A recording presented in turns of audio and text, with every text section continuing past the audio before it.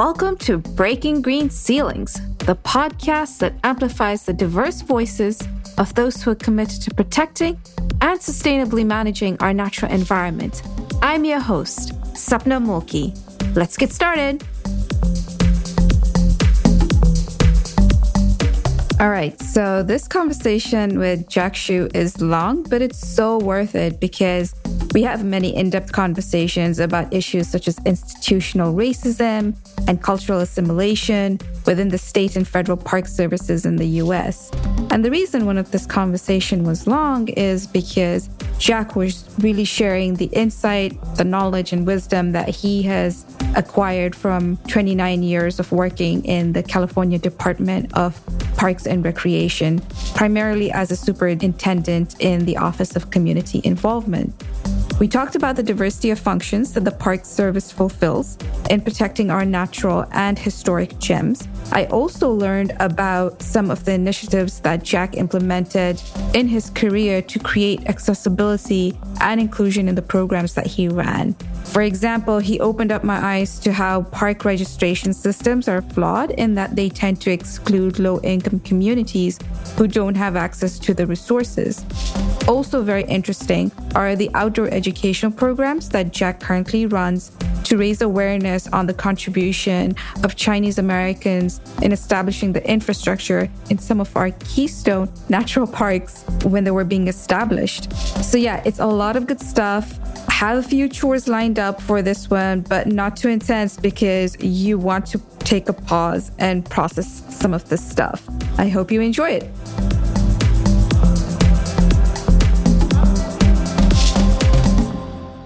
So I thought we could start off our conversation with you telling us a little bit about how you developed your passion for the environment.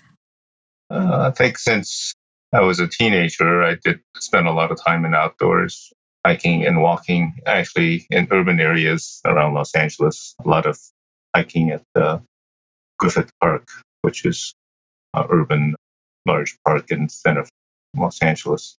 I think that got me interested in at least the physical aspects of hiking. And then later, my attraction to the outdoors and nature in general.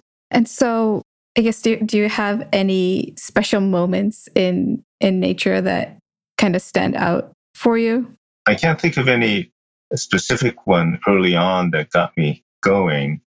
I think there are obviously a number of special moments that I've had outdoors. Typically, I think most of them have been when I was hiking by myself. So early on, I started enjoying solo hiking or backpacking. And when I do that, I've had a lot of special moments. Of course, I've had a lot of good times with other people as well, backpacking. But some of the more special moments were when I've been by myself. Yeah, I find that as well. It's a reflective experience for me.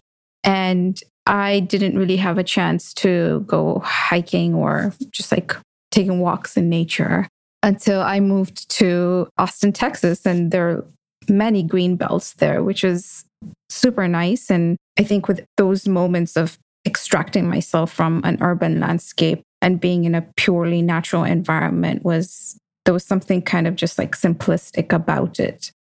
And then just also like having my dog to walk with, I think was fun as well. So when you've hiked with others, what's sort of like the experience in terms of the interaction with them? Early on, I think it was with my friends, and it was just nice to make it to a specific goal. Typically, it'll be a mountain peak. And so when you get up to a summit, you get a really nice view, 360 view of the area. And that's really special. And sharing that with other people, you can point out features that are far away, whether it be a lake. So I think you get a sense of doing some kind of physical achievement, but you get this beautiful reward as well of a beautiful scenery. And even if it's not the best time of year or best conditions, it's still special. So it could be too windy, too cold, too hot. That doesn't matter. That moment is still a special moment, and you just kind of feel a lot of self-gratification. And that's one area. I think on a more deeper level, you get a greater awareness of what's going on, at least of the physical environment. Yeah. I think you also have to sometimes select the people that you're going to go hiking with, depending on sort of like their level of agility, or I guess like how far they can go on hikes. That's something I learned later on. So, you worked at the California Department of Parks and Recreation, also the California State Parks for, much of your career. How did you find yourself working at the state park, and what were the decisions or thoughts you had when you decided, all right, this is something that I want to do? Through high school, I developed this sense of public service. And actually, initially, when I was in high school, my aspirations was to go into law enforcement and be a policeman as a way to serve other people. And there's the glamour, the neat part, whether I got it from television or some other media source. I developed the idea of, gee, this is some ways I could serve people and do good for society. That changed as I got into wildlife management in college.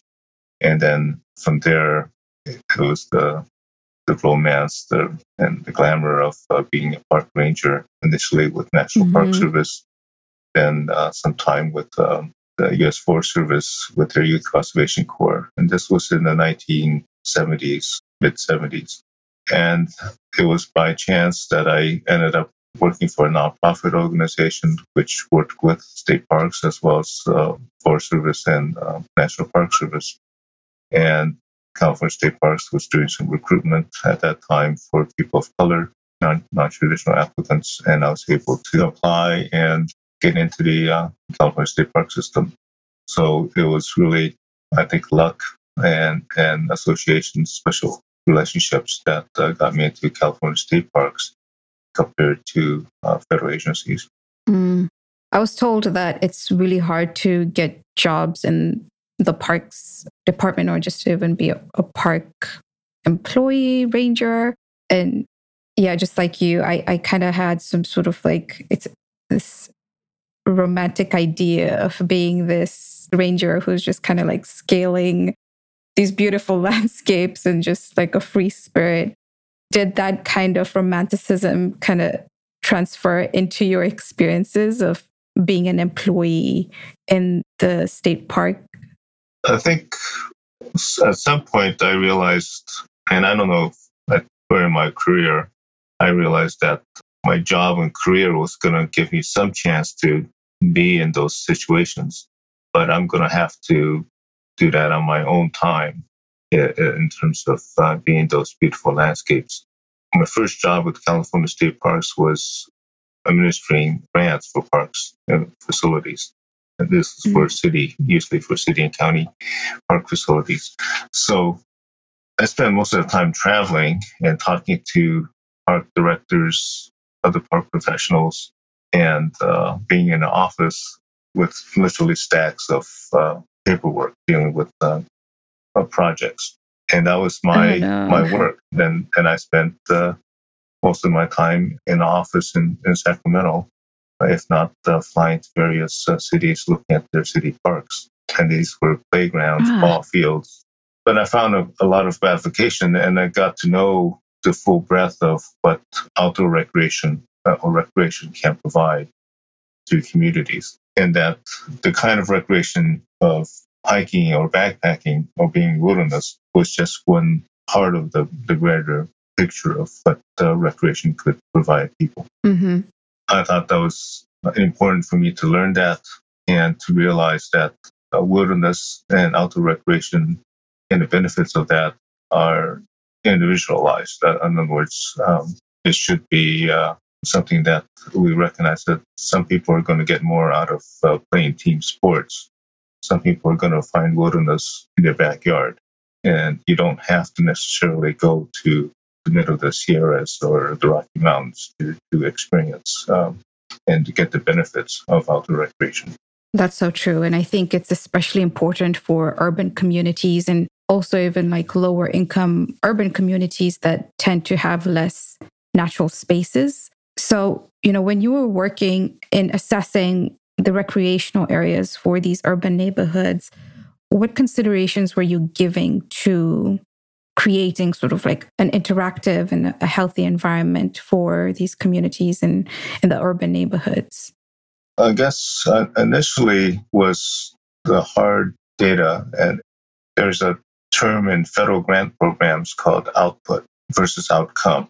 So output is just simply how many people and how often or how many hours do they actually spend with these activities. So you could see that in the wear and tear of a park, for example. So if I go to an urban park and see equipment that looks fairly new and not used very much, that was interesting. It's very nice. Everything's kept up very well compared to a urban park that is heavily used, in which there's trails that the grass is half dead because so many people have been running across it, even though it's maintained as well as the other ones.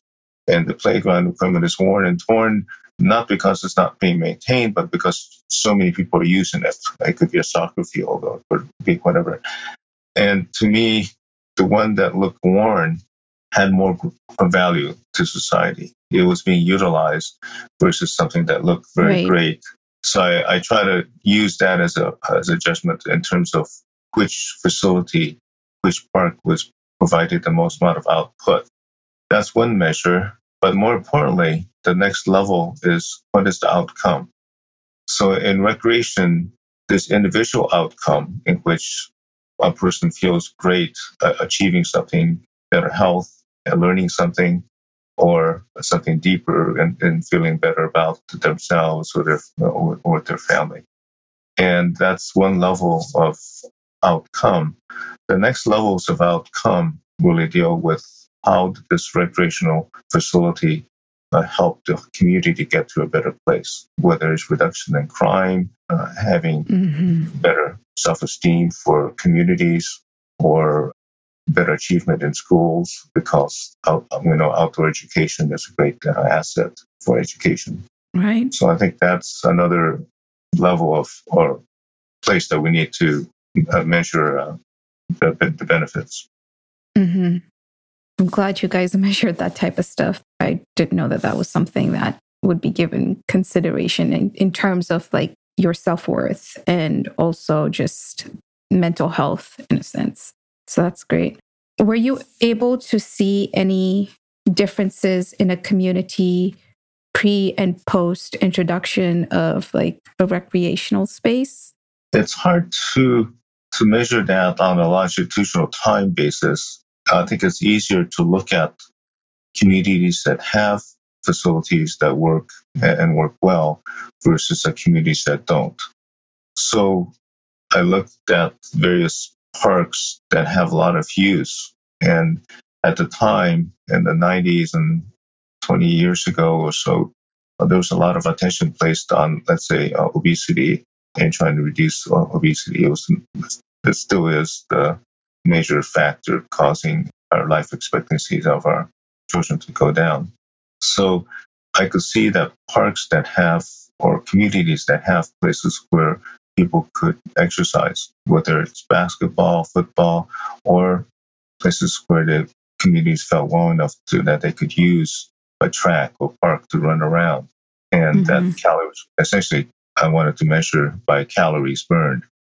It's the first basic element. So how many calories can we burn in this population of 10,000 people? So interesting. Whether anyone's collecting that kind of data, I don't know. Public health people can collect that data. But I think I saw that in typically well-to-do communities. Lots of people are exercising. Lots of people are out there walking, biking, and involved with various sports, including people that are older, whether they be in all age classes. And in those communities, I suspect the community is healthier and their life expectancy is better versus poorer communities in which, even if they have the facilities in terms of park acreage per thousand, that there are other conditions in that community that prevent use. It could be fear of crime. It could be a lack of access due to a number of factors. And it could be just this culturally, they were not exercising as much.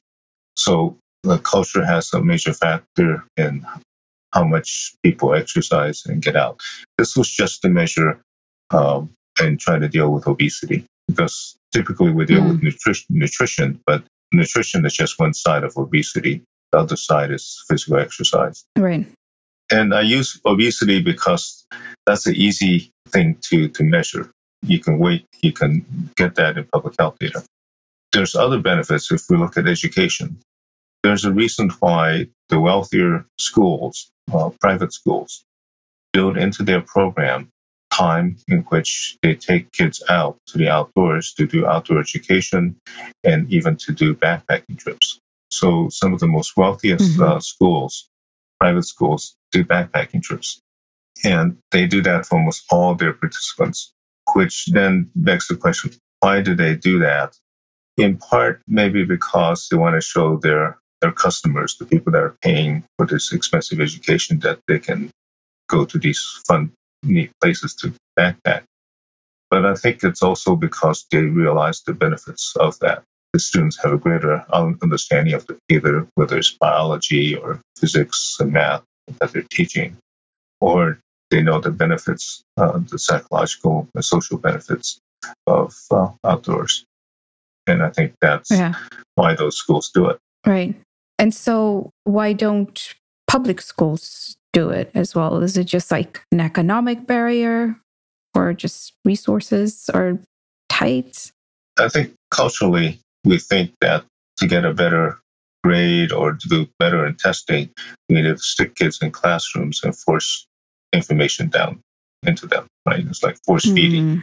And we know that's not true. We know educators have known for a long time that may be effective in some respect, but in other countries, whether you go to Finland or even in Japan, they still value independent thinking as well as being outside and playing. So in many respects, I think we missed the ball. Now, that's not to say that professional educators in classrooms need more quality time in the classroom. I think that's valuable. But the classroom doesn't have to have four walls. The classroom does not have to have tables and chairs. And it's, I think, also an individualized type thing, in which for some individuals, they work better outdoors. And for some individuals, they work better indoors. Either way, we need to provide that mix of having both. Yeah, completely agree. And I think, like, fortunately, that was a part of my educational experience in Kenya, is we would have, a few field trips during the semester. And then when we went to high school, in primary school, I think we had more field trips. And then when we moved into high school, the focus was just more on the books, like you said. And I think we just had 2 or 3 in my entire 4 years of being in high school. And I think that was totally cultural, because we did a British system and the school was predominantly South Asian. And, there's a stereotype that South Asians tend to focus more on academics as sort of like an indicator for success. So, yeah. And then in undergrad, the nature was really our classroom, which I just loved. We would do bird counts and we would go into the mangroves on our campus. So I really flourished in that kind of environment. So it's interesting that in your work, you were mostly in the office or going to other parts of the state, assessing the recreational areas. Most people, or I should just speak for myself and just assume that, majority of people who work in the park system actually, are mostly outdoors. So that makes me curious to know more about what is then the culture of the California state parks when you worked there, and you worked there for almost close to 3 decades, right? Right. Well, I should say, I don't think people in that department shared my views or my experience with regards to what the department was about or what recreation was about. So most people that get into the parks field, recreation field, are tied to one specific aspect, whether it be one kind of park or just dealing with For example, California State Parks also manages historic sites and historic resources. Right. So this could be a mission, this could be an archaeological site. So their focus is on the value of that site and its preservation and how to protect that and to interpret or find how that site can be valued in terms of learning more about our history. And so I think there's that specialization that most employees have, whether it be, in this case, just the history and archaeological or information of that value. Someone else may be dealing with the biology of endangered habitats and ecosystems. Someone else may be dealing with the beaches. California has great beaches. So they're just dealing with the recreational aspects of and the safety of people recreating on our beaches. To get a broader whole picture, I had the benefit of first dealing with grant programs throughout California, and then later being involved with our urban services program, working with urban populations and communities, and later community involvement programs statewide. So I had to dabble in all those areas of that our department was dealing with. But more importantly, the name of our unit was community involvement. So that's very different from another part of our department that may be dealing with resource protection, natural resources, and cultural protection. So when I dealt with community involvement, I knew that the goal of the organization may have to deal with what are or aligning our services with the goals and objectives of communities. So if a community, a church, a school, a city recreation parks department has certain goals or objectives to meet, then to be involved, I have to find a way for our organization, our department, to help them meet those goals. So we're partnering with the local organization, the community organization, to find a way for our services, our resources, to help them achieve their goals. At the same time, we're going to be able to meet some of the goals of our department as well. To me, that's why the word involvement is much more meaningful than what is typically used, which is outreach. Right. Use the term outreach, it's like implying this implication somebody's out and somebody's in, and in what in it. Yeah. So you start figuring out, who's above the other. So I think that's important if we are to provide good service, which I think all public agencies, and for that matter, many nonprofits need to do, is to figure out how do you provide your service, how do you become effective. Right. How do you engage with the community that you are seeking to help and kind of empower them in that process? So what did involvement look like in your case? If you can give us some examples. What does involvement look like? Involvement, so one of the programs that I developed in California State Parks together with a few other close friends and partners was a FAM camp. So in FAM camp, we provided camping facilities and camping equipment for a group of 20, 30 people in one of our group campsites or a series of family campsites in state parks. So in FAM camp, we would go to a community organization and say, hey, you want to take families camping or kids, your clients camping? And they'll say, sure, what can we get or what's the process? So I would set up the process. But if I can, I'll work with that community organization and say, what are your goals? What do you want to give your clients? So their clients may be families, or maybe, and to give you a more detailed example, let's say they're working with young girls, teenagers, for whatever reason. And what they're looking for is we want these women to feel more at ease and develop self-esteem and strength and be strong. So, okay, well, I know how to do that. At least I can help achieve that goal.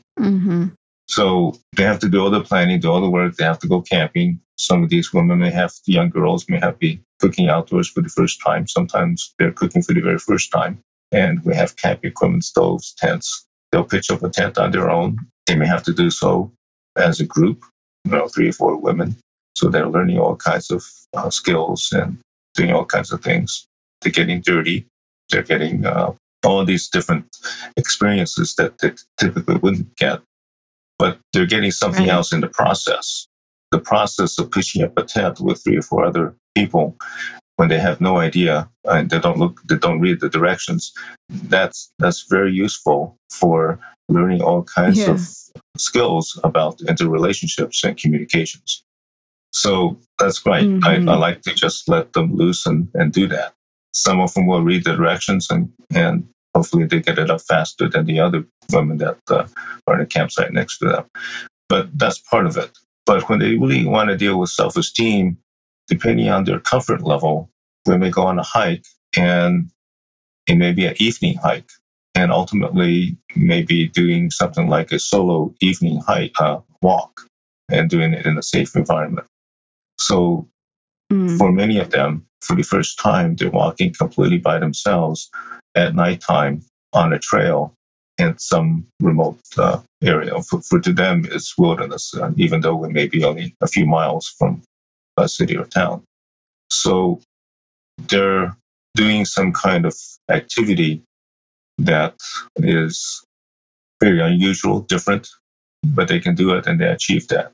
So that's, in my mind, a way for us to have an activities or series of activities that is going to planned and gives that community organization that is working with young women some skills and some kind of, I guess, developmental goals that they've had on their list of things they wanted to do. Yeah. I would think that's a great opportunity for team building as well, right? Yeah. And so team building is huge, learning how to work with others. And, these are just different activities. Now, sometimes these things are planned out and we work on getting to them. Sometimes they're not. Sometimes we're just getting out away from the city and this other stuff just happens. Yeah. That's really beautiful. Yeah. So I think that's where that outdoor recreation can achieve these goals and objectives and do so quite well because people remember. They'll come back years later and recall that moment that they had this fun time.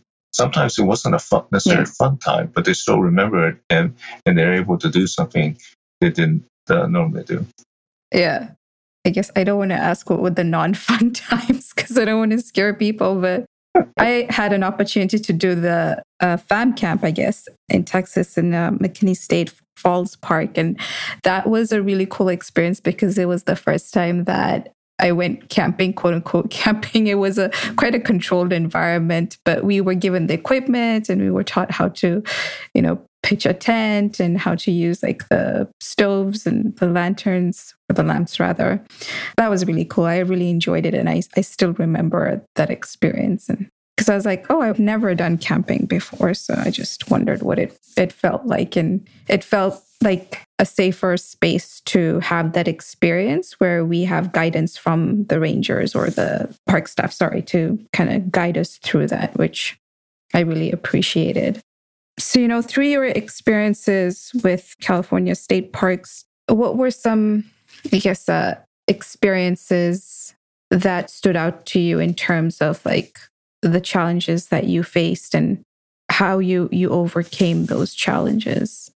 Well, an area that I worked on a lot throughout my career is this issue of institutional racism, which is a term which, if you use it within an organization, it's very dangerous. If you go into any organization and use the term institutional racism, you really are labeled a troublemaker from a person who may not appreciate what the organization is and the values of that organization. It's almost a strong negative criticism. And the managers, the supervisors in that organization is going to feel that you've given them an insult. You've essentially called them racist. Right. But I know that even though the individual managers and people are real heroes in trying to achieve equality, to try to help those who have been disenfranchised for whatever reason and try to make the organization better. when you say institutional racism, they think it's a personal attack. Mm-hmm. However, I think we just simply don't understand institutional racism very well. In fact, even cultural racism. But now that I'm retired and out of the system, I use those terms a lot. It doesn't matter anymore. and Right. and I think You it's can't lose your important. job. Right. I'm not going to get denied any more promotions. It's okay. Yeah. So it's, Yeah. I think, but it's important for us to see what institutional racism is like, how it works, and how embedded it is in the culture and the institution itself. So these institutions like the National Park Service, U.S. Forest Service, even the county parks, state parks, they're established organizations with certain traditions and cultures. And within that, there's racism taking place in which certain groups of people and others are not given fair treatment or fair access.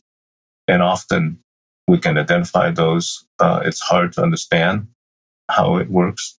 And one example, though, I'll often use is the National Park Service, as well as many state park systems and some county park systems, have reservation systems because their campgrounds, particularly on popular weekend, a 3-day weekend, 4th of July weekend, is very busy. During the summer, Yosemite is always booked as early as you can make reservations for a campsite.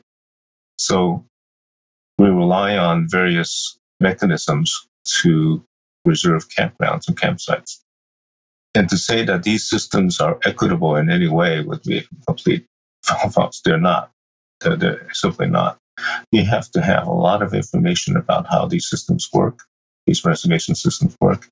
Plan in advance, have the ability to plan in advance and a vacation in advance, have everything set up so you can make that reservation and get that campsite and then have everything else fall into place and have vacations and everything worked out. Very few people in our society have that ability to do that. And particularly if you're below medium income, if you're poor, you don't have the ability to do all those things. And that's why, in many ways, those systems are selective in who can have access. Huh. Wow.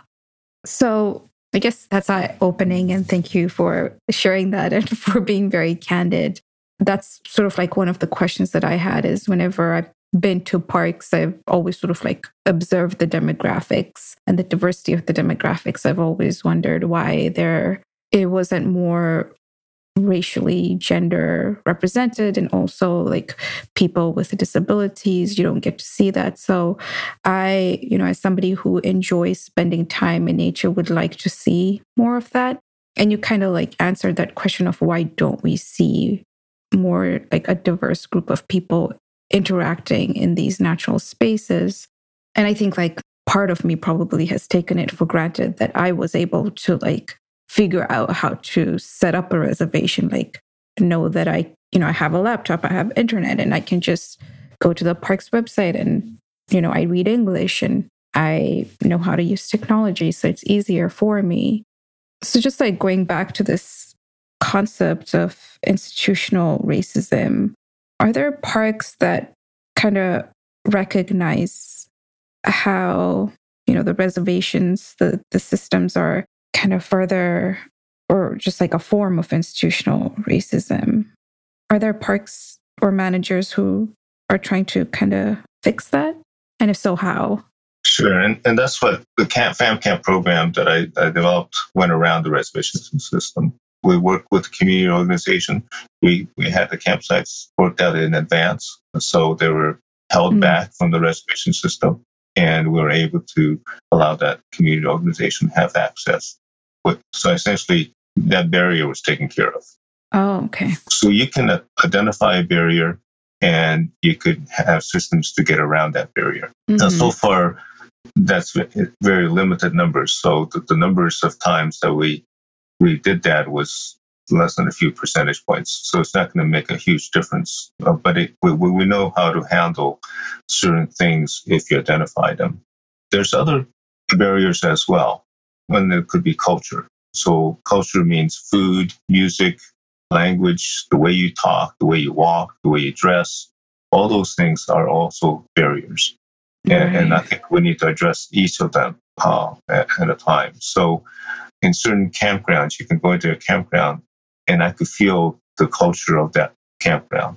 And if it's a very white, uppity culture, it may not be comfortable for someone who's, coming from a different culture with regards to how you talk, walk, and the kind of music you play.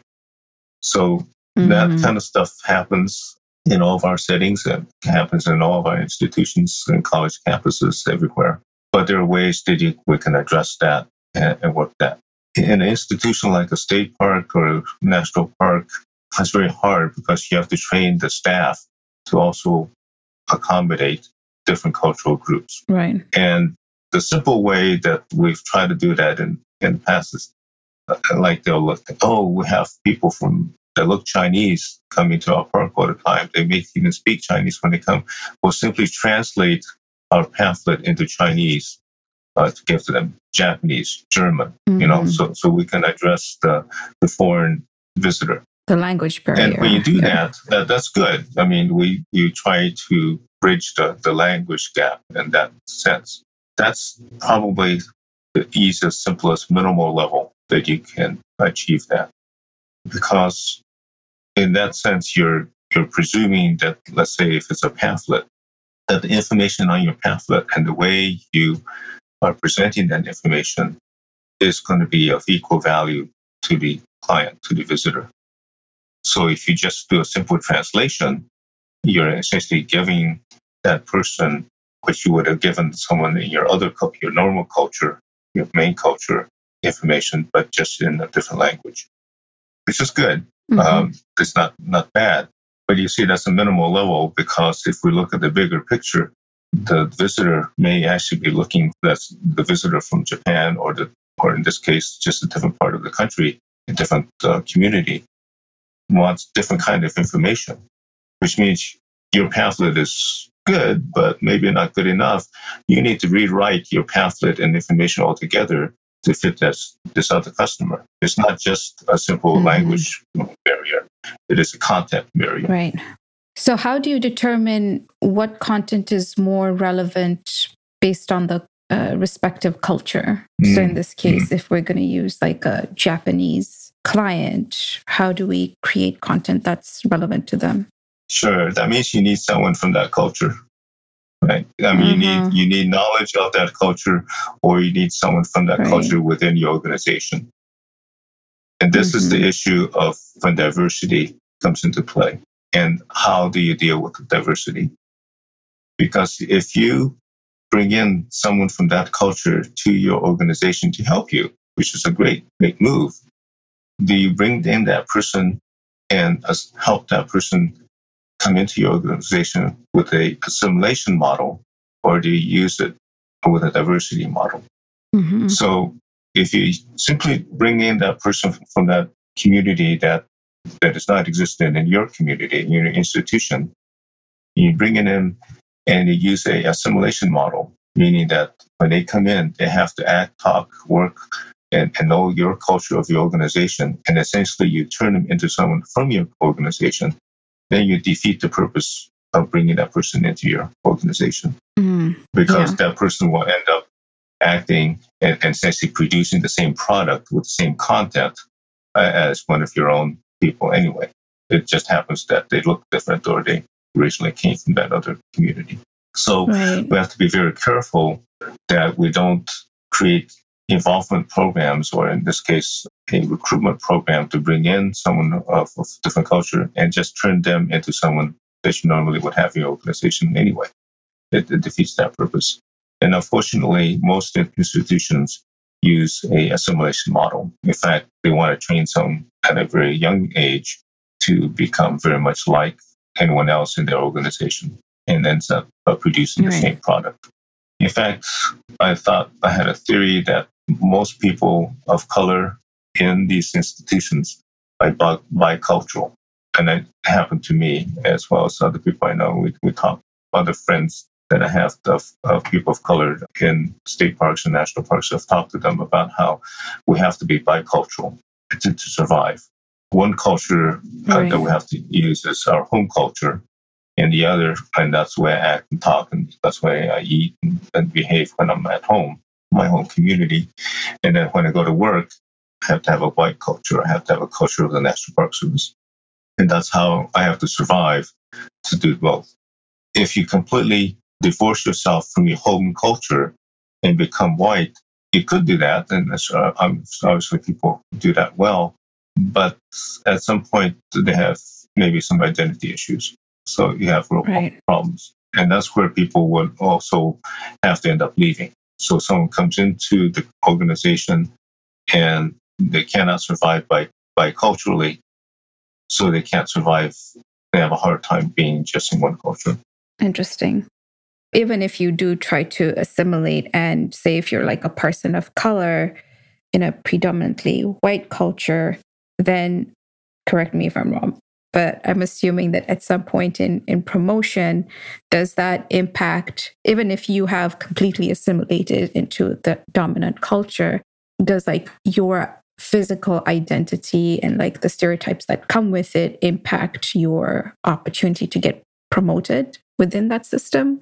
Yeah, I mean, I think there are physical limitations and physical barriers, which are easier to identify and notice. But I think the internal cultural identities are harder to identify and sometimes harder to deal with. Yeah.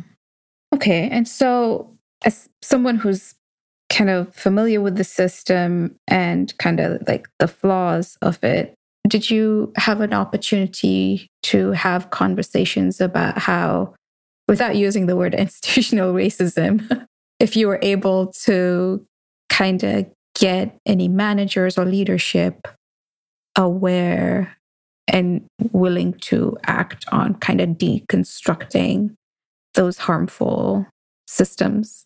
Oh yeah, I mean, I think there's a lot of managers, and I think this is something that's reflective of the parks field. Mm-hmm. They're good people. They know that they're to do public service, and they want to help those communities. They sincerely want to do so.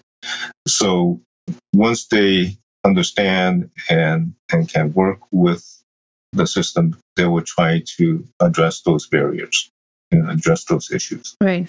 The difficulty is that these institutions are huge. These institutions have a huge amount of history. And in order for these people to get into positions of management, of power, they had to understand and abide by these institutions' norms and work within those norms. These institutions have huge numbers of layers of bureaucracy and systems. They're not meant to hurt people or reduce access. They're meant to protect the institution and the traditions of the institution, which are generally good traditions. So it becomes very hard for them to deal with how do we deal with these systems to make them happen. So typically, in order for any of these special programs, special camping programs to work, someone fairly high in management of the organization simply has to say to everyone else, this is going to happen. This is the way it's going to have to happen. We're going to relax some of those rules. We're going to find an exception. And that's how they end up happening. And that's why so many of these programs are so haphazard, and there's spots throughout these institutions where these good things happen. And they're only going to happen until that person moves on. That only is going to happen until the people who understand what's going on and try to find a way to rectify it are there. Once those people are gone, they retire, the institution is still stronger than a group of individuals. The institution is going to go back to its traditional systems. Oh, no. So it's like, all your hard work is just kind of like gone to waste because, the institution just like kind of regresses. Yes. Well, one could say regressive back to, but another description would be it goes back to its traditional method of protecting the institution and traditions. Mm-hmm. So Yeah. some may say it's good.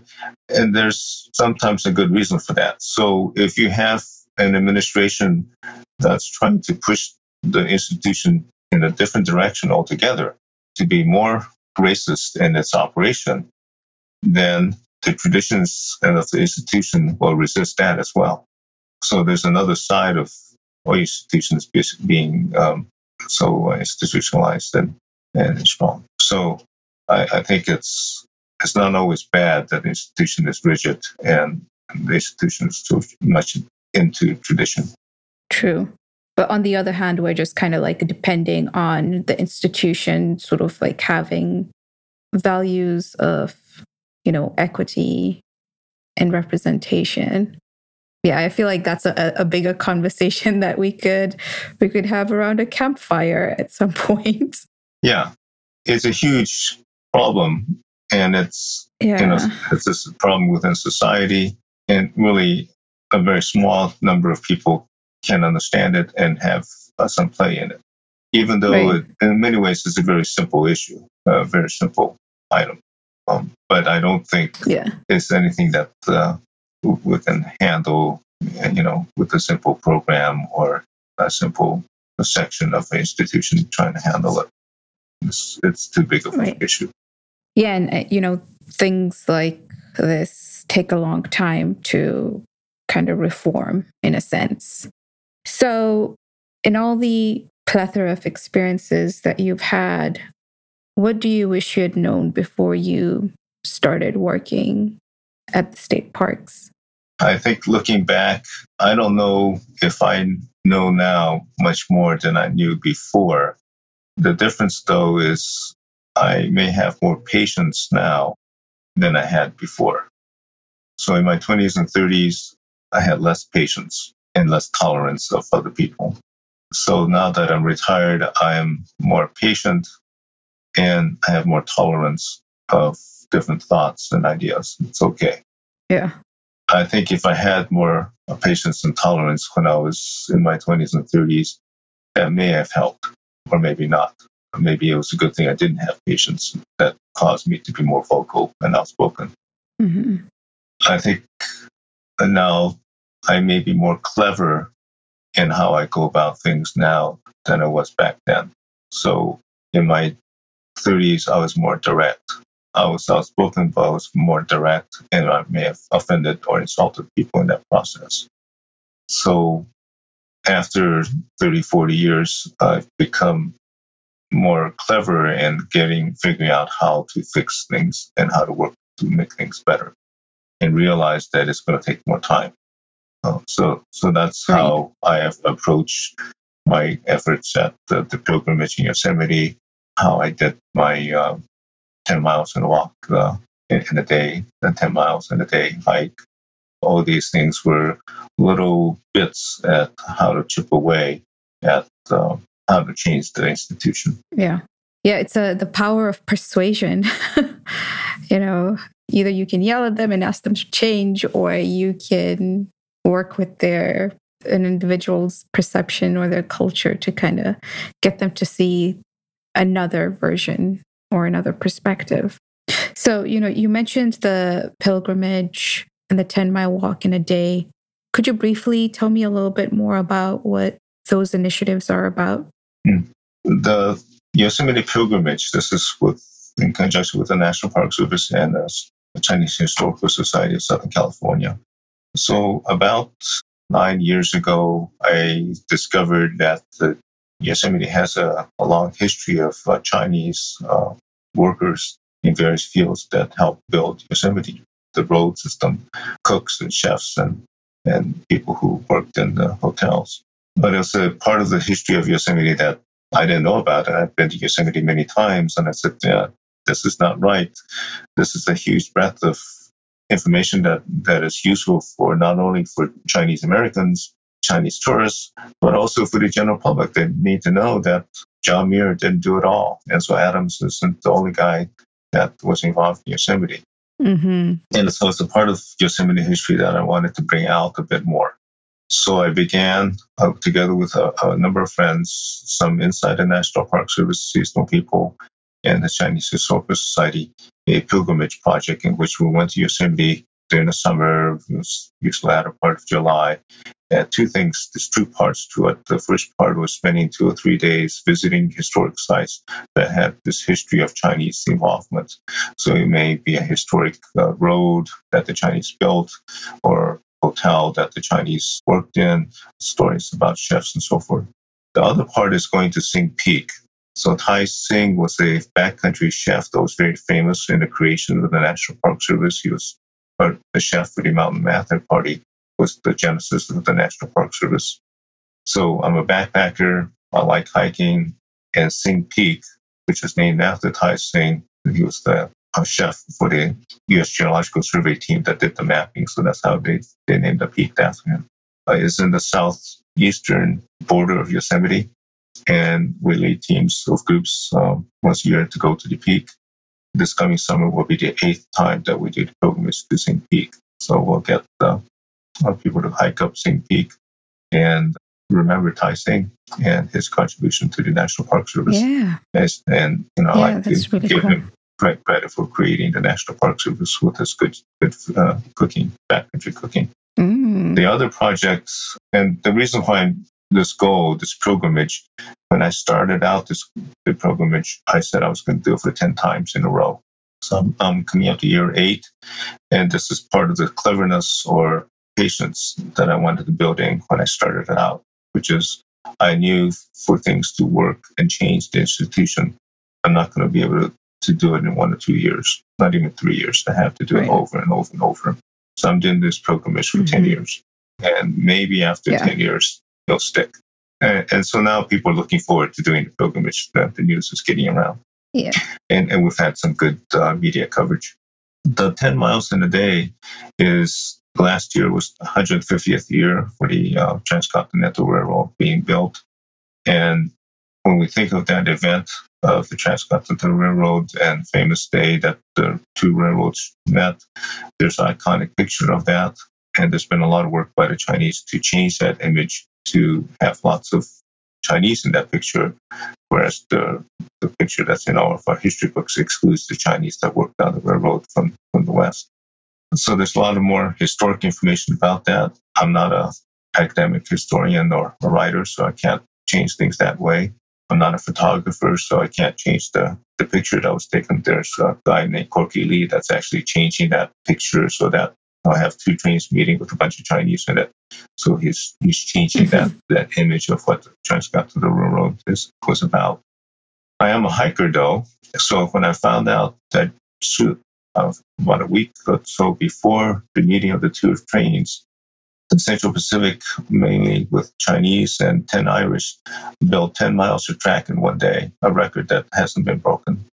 Wow. And so about a year and a half ago, I figured out where that 10 miles is.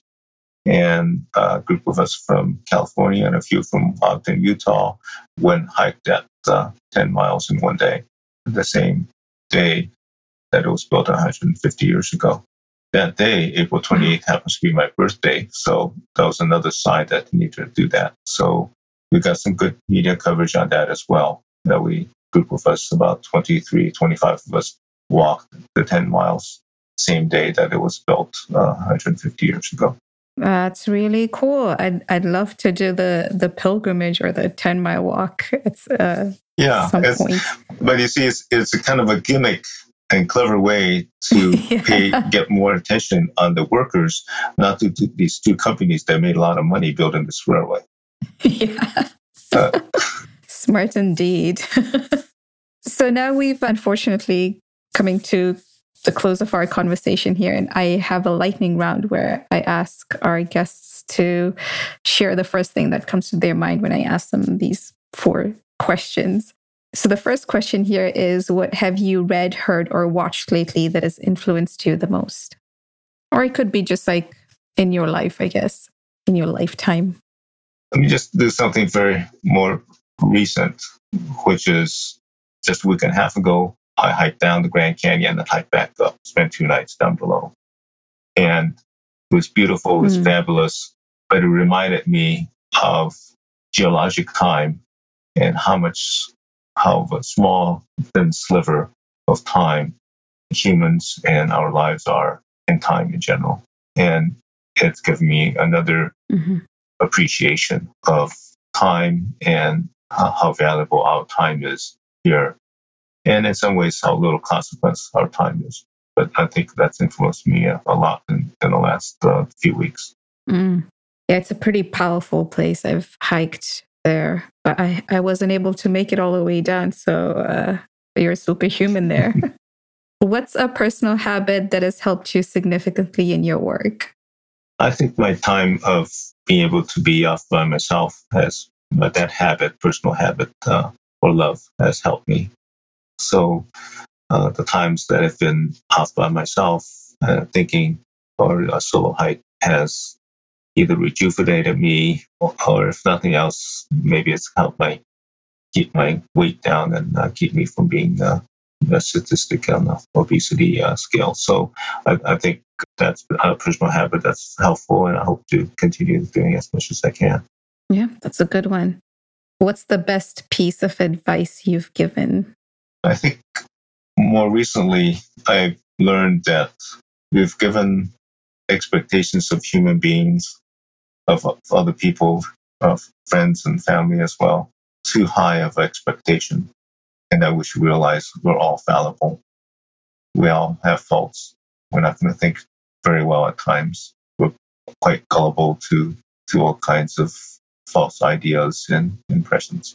So I think if I was to advise somebody, I would say, don't think human beings are that great. Give us a break. Give yourself a break. Give others a break. Yeah. Which is ironic for the next question, because it is, what is your superpower? I don't know if I have a superpower as much as what I've been either blessed with or the luck that I've had. So these various experiences from childhood through high school and then the opportunity to work for various really good people and good organizations was luck.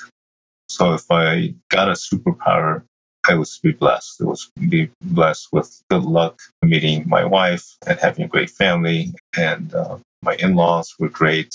I have a very strong family bond. So my superpower was really the luck that I've had, forming all these parts and giving me the ability to survive, do well, and have a really a good life. Yeah, I agree. So now that we've kind of come to the end here, how can we follow you on your journey? Well, I can share with others. I Googled my name every now and then, and it's interesting. There's a few news stories that'll come up. As long as you don't mix me up with many other people that have similar names or the same name. The same name, yeah. But, these stories do come out. I hope the program is effective and will continue in some way. After I finish the 10 years, someone else is going to have to do something similar and continue it. There's a few other goals that I have on my bucket list. Some of them may change institutions.